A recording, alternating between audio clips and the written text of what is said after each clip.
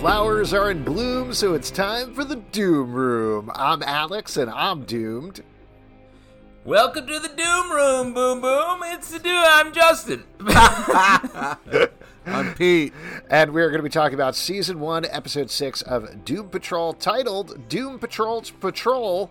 That's very hard to say. I'm sorry. See, that's why I was doing an homage. I was doing an homage. With an homage to me messing that up in the future? Nice.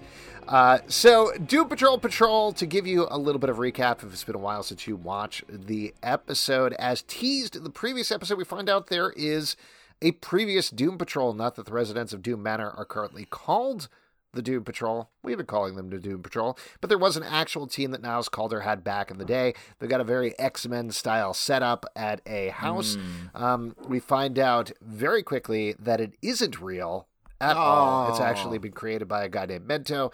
They're actually very, very old. It's sad. And at the end of the day, Jane discovers, as we delve pretty heavily into her flashbacks, as well as her backstory, as well as Rita's flashbacks, we find out that the whole goal here is Mr. Nobody wants to show them what a badass he is because he completely destroyed Niles' previous team. So he's like, yeah, you come after me, this is what's going to happen to you. So that's where we kind of end up. Broad overview here, but I want to take it back to the beginning of the episodes. This is important, and kick it over to Pete for whatever esoteric detail he noticed in the first 3 seconds. I love it. Just to set that up a little bit, I think astute listeners will notice that Pete's focus is very intense in minute 1. Yep. And then it drops off precipitously as the episode goes on. Yeah, it's true. It's true. I mean, I'm glad that we're here at this moment because I wrote down here is it, because it's the DC flip is not really right because it's like we see inside the DC logo and it's like all their toys. You know what I mean? So yeah, like it's weird. It's almost like I wouldn't call it a DC flip at all, but yeah. I don't know. That's just what I've been doing all along for DC no reason. Toy Chest. I'm not sure. Like, I'm not sure what the. This is a long-running idea on this podcast that I assume is some sort of product tie-in, or there's someone paying for this, right? Because there's no way we would do this out of just pure wanting to do it. I certainly don't want to do it. Is the DC Flip like a Washington, D.C. like bar or something that we're promoting? Yeah, they used to. That's the baseball team, right? Down in D.C., the D.C. Flips. Yeah. They're very bad. They don't know what they're doing. Terrible. Nobody likes to talk about them either. Well, no, it is a kind of interesting start where it's like Rita's still on the bench. You know what I mean? Kind of Rita is frozen in time, and that also kind of sits with all the flashbacks that we're having here where, Trainer has to come out, LT as he's called in this episode, to kind of like be like, hey Rita, the kid's not coming back. Even before that though, I think it's important to talk about what's going on with Rita back in 1956 because we get this flashback. She, I assume, has just blobbed out for the first time, but her career is pretty much in ruins, and she almost without hesitation decides, when a producer comes on to her, to give into it in order to get the part, but this causes her to blob out, suffocate him, and the secretary says, he died of a heart attack. As we find out later, this led to some bad things for some other actresses of the time, or at least that's hinted at pretty strongly, and that's sort of the thing that Rita is grappling with at the same time she's grappling with what's going on with Elliot. Really liked what we got into here overall with Rita's character in this episode. I thought it was very smart and complicated. Yeah, I agree. Like, we have this kind of casting couch horrible situation, and he gets trampled to death by a blob, I guess is the way smothered. I guess. Yeah, blobs famously not a lot of feet. Oh, that's true. That's a good point. Yeah, smothered, blobbed to death, which, he deserves for sure. And yeah, there's this kind of moment where she struggles with what is she going to do, and he's, patting his lap. Just awful to have to kind of like, but great outcome where Rita kind of gets to be like, hey, listen, that guy was a douche. Don't take the fall for this. Get out of here. From the secretary? Yeah. Yeah. And she didn't even know about the blob. Yeah. There you go. Classic. I just assume when anybody's died of a heart attack, it's blob related, but I don't know that's smart. Yeah, that's smart. fair assumption. I was talking with someone yesterday, and they said that they were a cardiac doctor, and they walked in on someone having a heart attack and saved their life. Wait, is this a true story? This is a true story. And then another person. I really thought you were going to get to the blob thing in a second, but you're actually no blob, joking. no blob. It just struck me with the heart attack thing. And then another person was like, "My uncle gave the Heimlich and saved 2 people's life." I'm like, where are people encountering dying people? I've never walked in and been like, "Do you need me to save you?" Yeah, right now? Man, that's crazy. I almost killed our producer by shoving in front of a truck once, which is kind of the opposite thing. It's a different thing. That's an attempted murder. That's not a life-saving moment. Interesting. What did you think of Rita's storyline overall, though, Justin? Yeah, I thought it was great. I mean, we get this moment at the top, like Pete said, where she's sort of in a still place thinking. And I think that's sort of what she comes to the revelation that she needs to face her issues and literally says the lines, "I think maybe it's time I sat here and faced my issues." I was like, doesn't get clearer than that. Because the flashbacks are great, really interesting, and we get to see her from this horrible moment that you just described into being paired up with Mento to help by Niles Calder to help her with her powers. They have a relationship, and then he takes advantage of her in a sort of similar way. He pokes in on her thoughts and sees something horrible and then walks out on her. And you can see that I feel like the actress playing Rita does such a great job of the look on her face is the same. It's not a very told, like, I felt just like I did when in Hollywood, but it's just like the look on her face is this, like, I can't believe this is happening again. How can I break this pattern? And I think she is going to by facing it. Yeah, the other thing that I think is interesting about this episode in terms of the Mento thing and the old Doom Patrol thing, full disclosure, I'm not very familiar with the very old Doom Patrol comics. I'm more familiar with the Grant Morrison run on and sort of that very genre-breaking meta thing that we're dealing with mostly in the show. So this might be one-to-one with old Doom Patrol, and an even venture that it probably is. But it definitely feels very Xavier's School for the Gifted going on here, to the point that this character seems a little bit like Professor Xavier. And I like that we're sort of riffing on that because a lot of people do draw a connection between Doom Patrol and the X-Men, even though they are at least a little bit different. And it's all about the veneer. This whole episode also the veneer that we all put forward, and that that Mento's putting forward on this school that's not a school, and how underneath there's just a mess of problems. Yeah. Now, Pete, did you have a problem? Speaking of problems, at all that they didn't sing Mento's theme song? Yes, it was killing me the whole time. Somebody make some kind of joke about the fresh maker. The guy could use it. Mm-hmm. I do think though that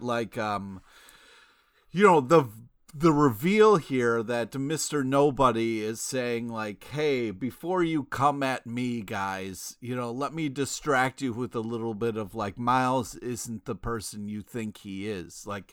If you found out that your team, if Alex had a podcast before us, Justin, I would be just heartbroken. You know what I mean? That would be crazy. If I had done an entirely separate Doom Patrol podcast before this Doom Patrol podcast, what a wild, sir! I couldn't even imagine what that would have been like, or what would have happened to those podcasters.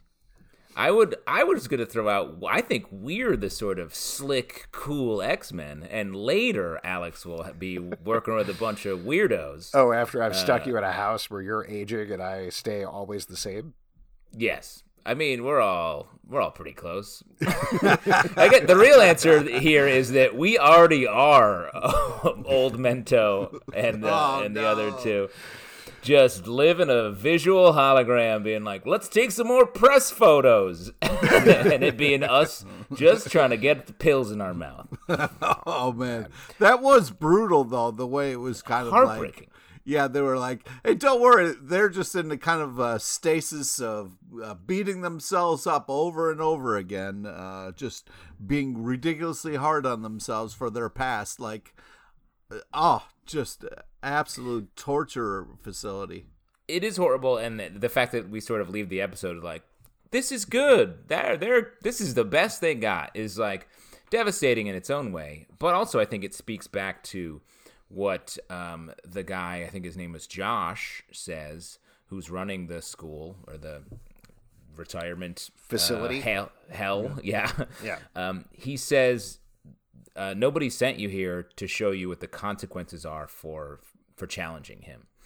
And I think that I take away from that, like, nobody does want to scare them, but he also is scared of them in a way. Because why take the time to be like, go look at the last Doom Patrol and see if you still want to fight me? And he must see something in them. Also, like, I know they've been on like a bunch of crazy adventures, and there was like a donkey that farts messages. You have really focused on the donkey. And it's pronounced donkey. But if I was talking with somebody and then like everything in the background changed for a couple seconds, like the color, the complete look of the person I was talking to, I wouldn't just be like, oh yeah, it's just the old glitch in the Matrix, let's keep continuing down, like it was taking them a little bit. Real quick, when there are glitches in the Matrix, you're like, there that is again. That cat walked by twice, no big deal. Yeah, no big deal. I was just a little surprised that there was dramatic changes for a couple seconds in parts, and everybody seemed okay with it. I don't think so. I think every time that it happened, Larry Chater was like, what's going on? What is happening here? This is weird. So I thought they were kind of blatant about that. I thought, if anything, that was more an indicator to the audience that everything is not right here and this is not the actual reality. They let us get a little bit ahead of the characters. I'd also note, I don't know if you guys felt this way, this was, to me, easily the least funny episode, and so maybe this is too strong. I know Pete's going to take exception to this. Maybe not my favorite episode because it was relatively so serious. Okay, but the butt balloon. I mean, that was pretty funny, guys. Come on. The giant butt balloon, I mean... I know what I'm getting for you for your 50th birthday. The butt balloon was great. Butt balloons! Yeah, cops that turn into pinatas, Hot Diggity by Perry Como playing in the background. That was... very fun. That was... I mean, the music on this show is really great. We got a bunch of instances in this episode, but like the song to drive somebody mad by playing it over and over again was such a fun choice. That was really hilarious. Again, it's a classic Hot Diggity by Perry Como. It's a classic TV trope. It's called the butt balloon with a hot diggity jukebox. You see it in a lot of classic TV. I Love Lucy did it. That was the third book in the Girl with a Dragon Tattoo series, right? Yes, right. The first two are very serious, dealing with a lot of dark content, and the third one's sort of just like a fuck around. Yeah, it's fun. I mean, diggity. If you guys were in like a park setting and then you saw a butt balloon with a jukebox, would you immediately start running? Because I feel like I would. Away or towards? Yeah. Away. Towards, 100%. Towards. Yeah, dance party time. No. It's clearly like something the Joker is doing or something horrible. Take a picture for the gram. You know I'm all about that gram. Man. This guy's all about the gram. Mm-hmm. Yeah. You would gram on it. I'd take what is it called? Let me just research this. Selfie. I'd take a selfie. You'd be too busy paying fucking Pokemon to look up to notice the butt balloon. Oh, okay, Grandpa. The layers of who's young, old, and old on this podcast is shocking. I will say, and just to clarify, I know I mentioned this the last episode, I really do not remember what happens in these episodes at all, so I apologize if this is a spoiler in any way, but watching this episode, I was struck by... given the nonsense circumstances that Mr. Nobody is throwing at the old version of the Doom Patrol, I think it points to potentially what our new version has over the old version. The old version is much more straightforward superheroes. You got Niles with the wheelchair like Professor X. You have the rest of them like the X-Men like we talked about. They have coordinated uniforms. They're ready to go. Granted, that might not really be what happened at all because we know that Mento and Mr. Nobody have been futzing with everybody's memories a little bit. But this Doom Patrol, like we talked about a lot of the podcast, is a mishmash of different characters. It's a mishmash of different powers that don't necessarily go or work together as a fluid team. And given that Mr. Nobody is all about chaos, seemingly, and all about randomization, that might be what scares him about this new group, potentially. Yeah, and I think something we talked about last time is just their capacity to get better. Like, and because he has them under his thumb because they are sort of at the mercy of their own tragedies. Yeah. But if they can start to move past them, that's where they can really maybe become a threat. And I think the reason he had this old Doom Patrol fully defeated is because they never move past their shit. Mm-hmm. As we see by the end of this episode, they are just, in full lockdown and not dealing with anything and truly are hopeless. But I mean, to your point, I think also the way Mr. Nobody acts is sort of from comic book history. Like the goofiness of old comics where like the Joker was just like had like a trick guns and flowers that squirted water. And then that changed into sort of the dark, twisted versions that we have as comics sort of got older. Thank God, too. I mean, as we're taping this, they just revealed the look of the new Riddler and the Batman, and I'm like, thank you. Give him a weird gimp suit. That's what I've always dreamed of since I was a kid. Here's my question for the Riddler. Why not a gimp toward gimp? Yeah. Let's talk about Larry a little bit because, again, he doesn't have a huge arc in this episode, but I did feel like he is starting to work with the negative spirit, at least a little bit. I mean, it's more of the same a little bit where the light being has to step up and save everybody's ass.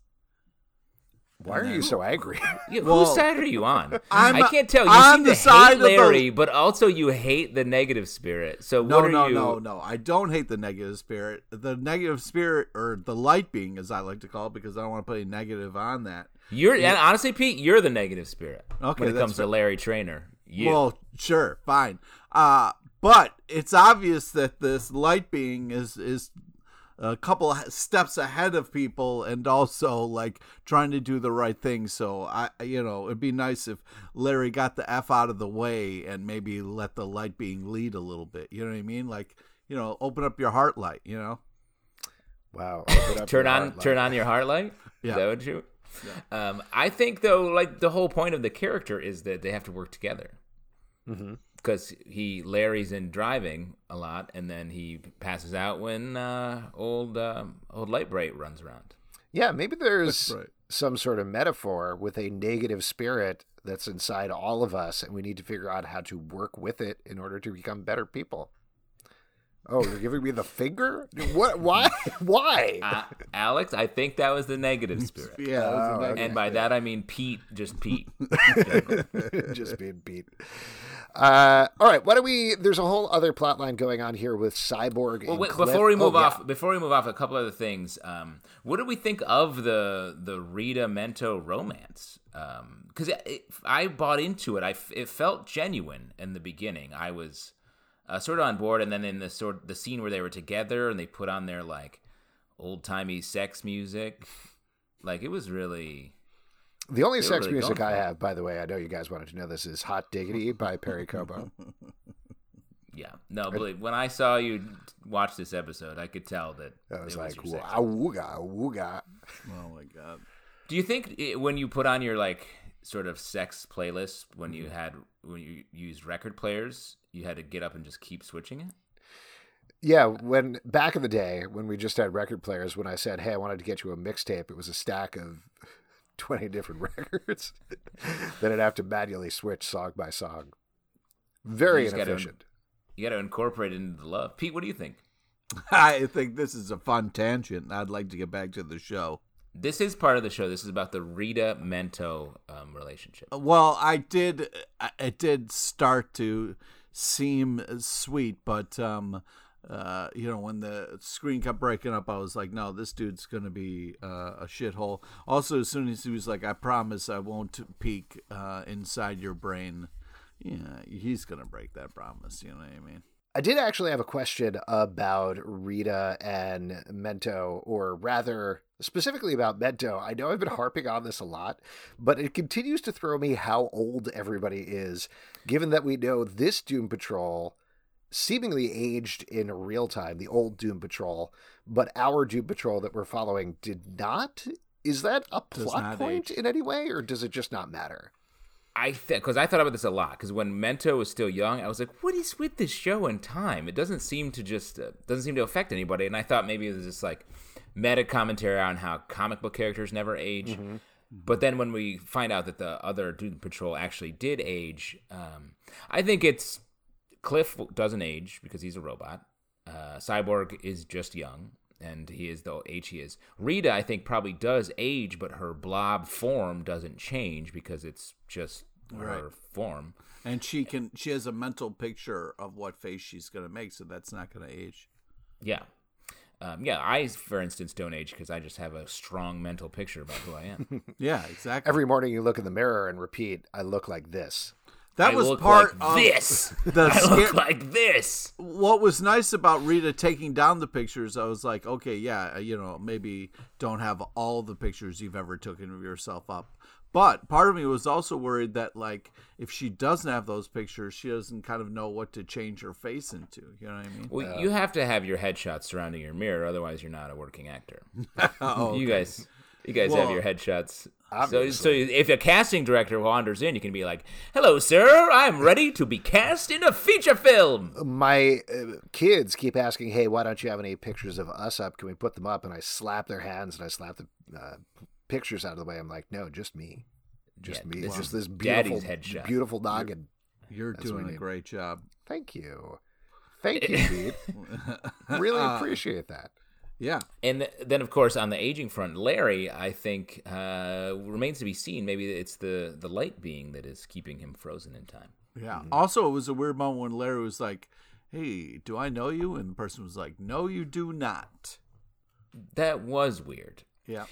I mean, if we want to jump over and talk about Larry for this episode, there's LT. There are a couple interesting things happening here. There was that moment with Josh, Josh, mysterious character, thought he wasn't going to be not real, but he seems to be real. Yeah. Knows a lot, but feels very secretive, just like has Homer. Powers, but was not going to show them, or yeah. By the end of the episode, he's like, "Oh, I have powers, but I'm not going to do them." I was like, "Come on, dude, this is your shot." I think We're his not coming powers back here. Are the butt balloon. I think that's what it was. Oh, okay. What do you mean by "are the butt balloon"? Like he blew it up? Because I'll tell you what, I could have the power of a butt balloon. Yeah, and so could you. Yeah, if you go to the balloon store and buy some helium, Pete. Well, I don't know if you can order just a butt balloon at the store. So, oh man, I cannot wait to your next special event. I'm going to show up in a butt balloon. I assume the other thing you're going to mention about Larry is the weird symbol that he's holding at the end of the episode. Yes, and I think my takeaway from that was that there was some time after Larry was affected by the light being, and before we catch up with him at Doom Patrol, where he did some sort of mission with the U.S. government. Yeah.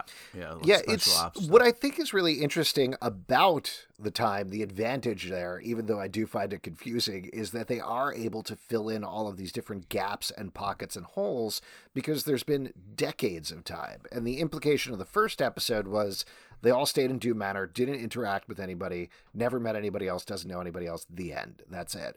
But as we slowly found out over the course of these next couple of episodes, that's not true. Every single one of them has had different things and different interactions, not just with Niles Calder, not just with Doom Manor. So to your point, yeah, I think we are going to find out something more about Larry Trader's time, and it should point in some interesting directions. Why don't we move and talk about... Well, also, just one more thing on Larry, and then we get this... Oh, you would love Larry. Yeah, I do love Larry. Well, I have to combat the negative spirit of Pete, who hates Larry. Yep. Pete's like a Balky guy, and I'm a Larry guy. That's the way it's always been. Balky Butakumos. In the perfect strangers dichotomy of understanding pop culture, a forthcoming book from yours truly. Yes, and just to clarify on the podcast, I am the island of Meepos. It's so true. What I was going to say is the light being does collaborate with the team in this episode. So we get a first big step. Both Rita and Larry are making big steps forward in this episode, while Cyborg is doing a sort of a separate thing, and Cliff is just treading water like he doesn't know what to do. All right. First off, back up the truck there. That was all ridiculous. Larry is not doing shit, okay? The light being is doing all the things. Rita's making some progress. Larry ain't doing nothing, okay?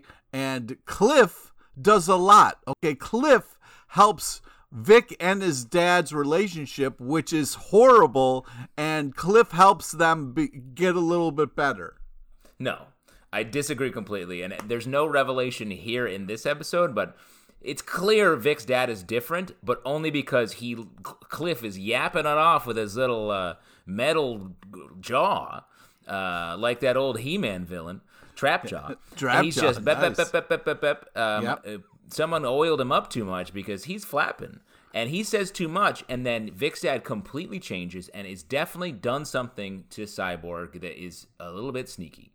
And Cyborg does the old pickpocket, which is very hard when you're a robot, I bet, to do that without being caught. Gets the flash drive, but I think his dad is one step ahead of him. And it's Cliff's fault.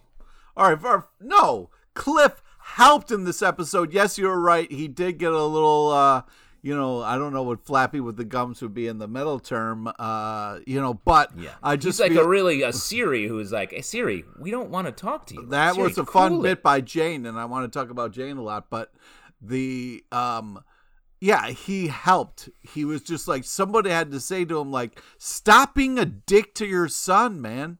Like, you're awful, and he knows it, and he's lashing out against you, and then you get that beautiful hug moment, which was very sweet.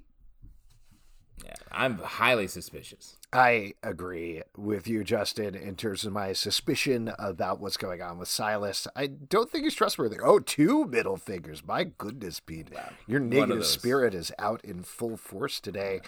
Don't trust Silas. Do like the stuff with Cyborg and how he's forming a bond regardless with Cliff.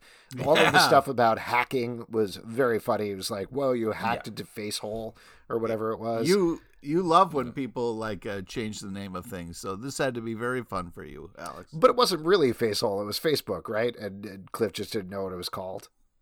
No, they called it Facehole. Like it wasn't Google, it was like Ramble search. Ramble. It says Facehole. Oh, then I do love that. Yeah, you do love that. Gotcha. Yes. But I like that Cyborg hacks it by creating a catfishing account for him.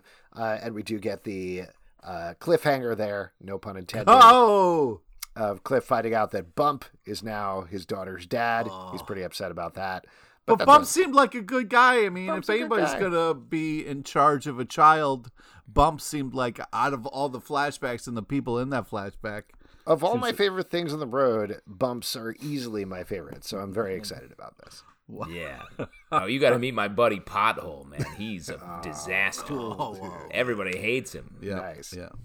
But it was a weird moment when the dad was like, don't hang out with weirdos. Like, what was that talk? Don't hang out with weirdos. That's pretty straightforward. No, it's not. You know what I mean? Like, fuck you, Dad. Wait, I thought you didn't. Are you saying you are suspicious of Silas? Yeah, I'm saying that No, wait. What I'm saying is... Whoa. I'm confusing me. Yes, I am. I feel like Dad's made some progress, but that moment there was a little kind of like weird. So nice. I like you almost gave up a little bit halfway through your last sentence. You were like, what I think is, man. Oh, no. Oh, no. What about I've really stepped in it this time. One last little thing that I wanted to mention about Cliff that I thought was nice, just on a character level. We've talked about how him going out of control and killing those dudes at Paraguay was... something beyond what he usually does, and usually he is a softie. I think we got that back here when he tries to bring the sandwiches to Jane, and he has no spine about it whatsoever. He's like, I made you all these sandwiches. She breaks them. He says, well, I'm not cleaning this up, and then immediately says, okay, fine, I'm cleaning this up. And ultimately, he's a nice guy. He does terrible things. He has done terrible things, but ultimately he is a good guy, and he's trying to be a better guy. And I think, Justin, you mentioned this a lot, but that gets to the core of all of these characters here they're not very good people, but they're trying to be better, and that's what makes it engaging. What more can you ask for? I have one small thing to bring up that I feel like is less and less likely to be true, but there was a weird connection. I said that maybe Jane is Cliff's daughter. And we're starting to see that the daughter has a Facebook page, so maybe that's less likely. But there's this weird connection where in the previously on, we see this moment where Cliff is like, hey, let's get pancakes right before the car accident. Right. And I was like, why is that in here? That's weird. And then like 2 scenes into the episode, Jane's watching the baby doll tape, and the Calder offers her pancakes. Right. And it was just a weird, like, too much pancakes. Like, pancakes don't come up naturally. We talk about pancakes. We talk about pancakes a shit ton. We haven't talked about pancakes yet. Today, for sure. Where? What are you talking about? We've had so many discussions about pancakes versus waffles, the silver dollar pancakes. Over the course of years. 15 years. Yes, we have mentioned newsflash. pancakes. Newsflash, Pete, we've talked about fucking everything. There's not a subject in the Well, world you're that saying we pancakes haven't don't discussed. come up, and I'm saying pancakes come up all the time.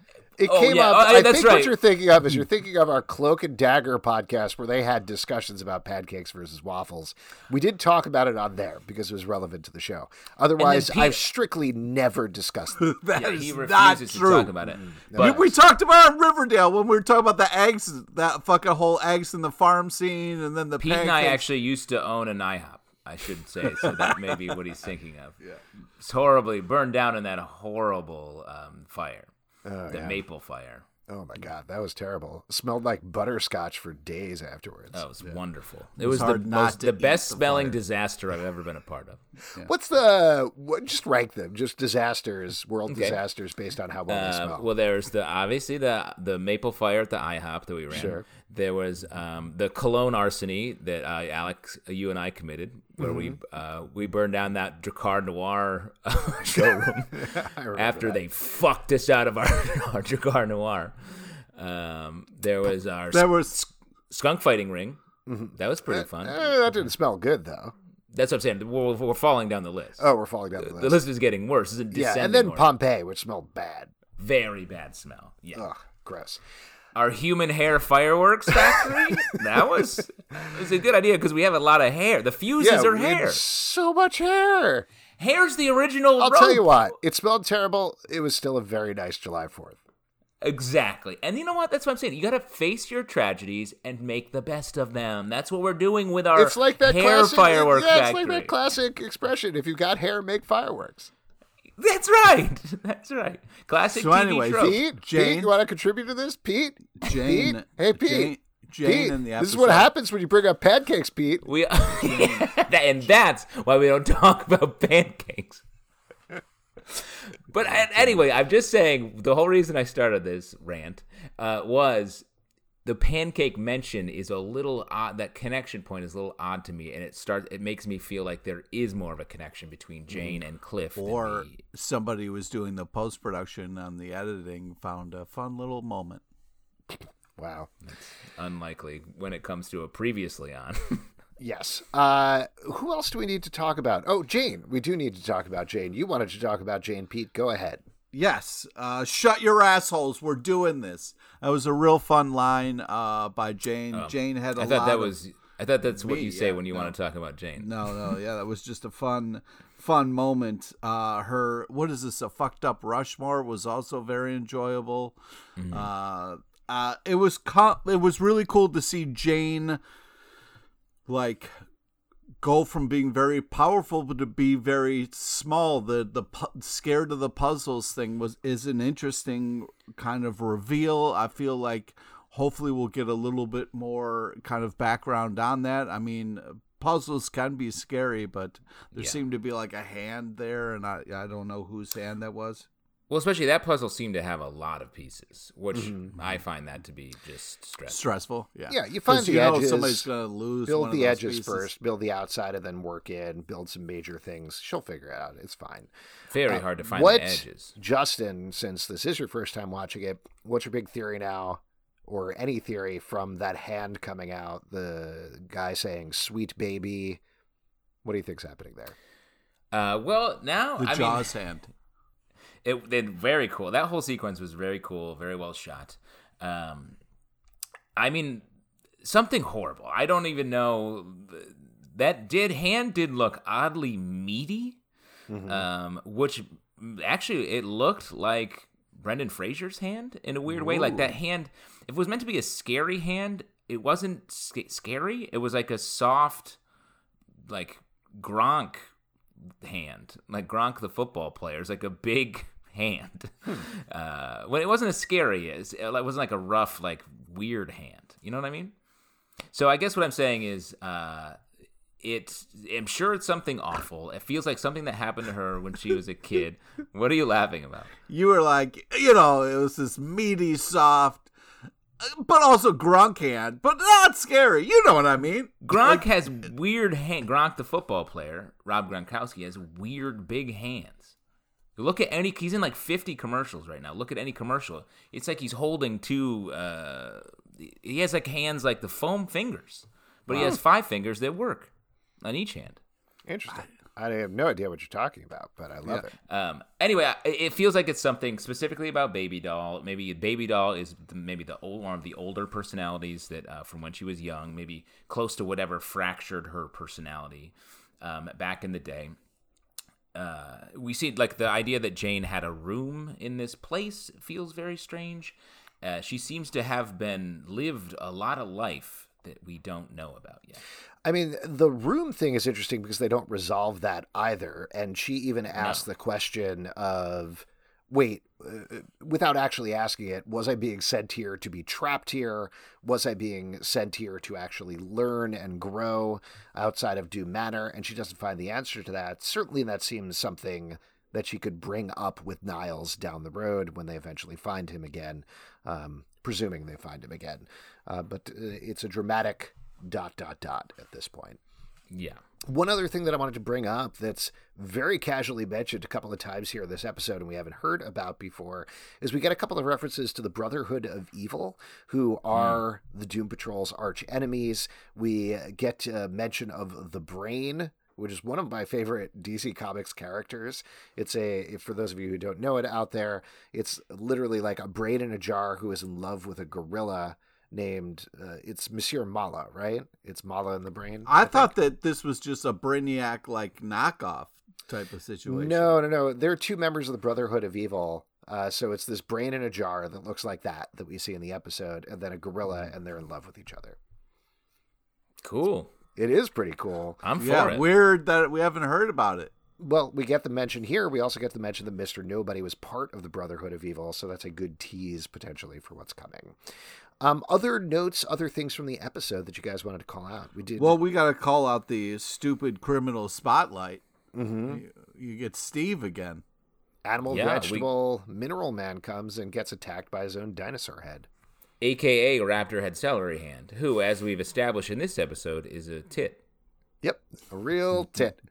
What else? Any other moments that you guys wanted to mention from the episode?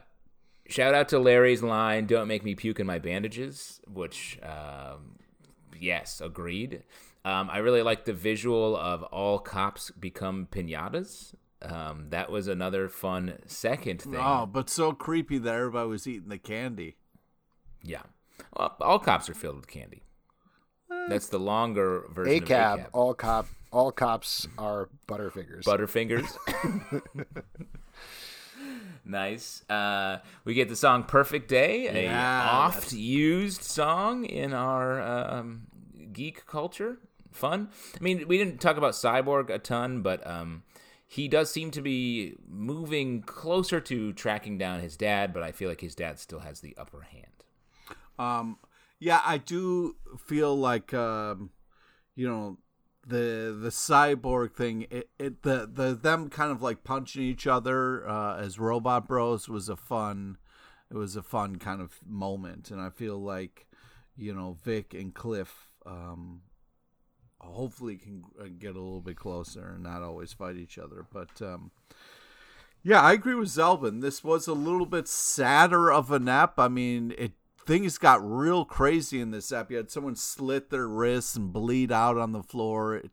This show does go to some dark places. This did have more of a somber tone to it, so I would agree with the statement of all the apps. Maybe this is not one of the best, but it did really have some funny moments. Yeah. You have to face down your tragedies, and that's what it's all about. Looking at stuff that's not funny sometimes. Wow. Nah, no thanks. Only funny stuff for me. Speaking of which, who was We have to look at our funny tragedies, like the human hair fireworks factory burn. Oh, that was quite the laugh. Who was most doomed this episode, Pete? Who was most doomed this episode? That's a tough call. I'm gonna have to go with the old Doom Patrol. They're pretty doomed. Arani and Raya are very doomed. Oh man, yeah. Mento still has a chance to pull it out, though. If he just pulls out one of his classic minty candies and tries that, he'll probably get a couple of good ideas. Yeah, at least a wink. Justin, what about you? Who was most doomed this episode? I mean, we're finally starting to see some rays of light for Larry, for LT, and Rita. So not them for a change. I think it's going to have to be Cyborg. He's gonna lose a lot more, I think, before he wins because of his father, but he also feels the least ready to face down his problems because he won't even acknowledge that they exist yet. Interesting. I'm going to give it up for Jane being most doomed in this episode. Meaty Gronk hands aside, I do think that hand coming out is pretty ominous for her. She seemed terrified hearing whatever it was or whoever it was saying sweet baby. So that should be an interesting and potentially upsetting storyline coming down the way. Yeah. And folks, that is it. If you want to support our podcast, patreon.com/comicbookclub. Also, we do a live show every Tuesday night at 7 p.m. to Crowdcast and YouTube, iTunes, Android, Spotify, Stitcher, or the app of your choice to subscribe and listen to the show at Comic Book Live on Twitter, comicbookclublive.com for this podcast and many more. And now, to end the episode, a piece of advice from Pete. Don't be afraid to turn on your heart light. Sometimes you just got to listen to your heart. Listen to your heart. Wow.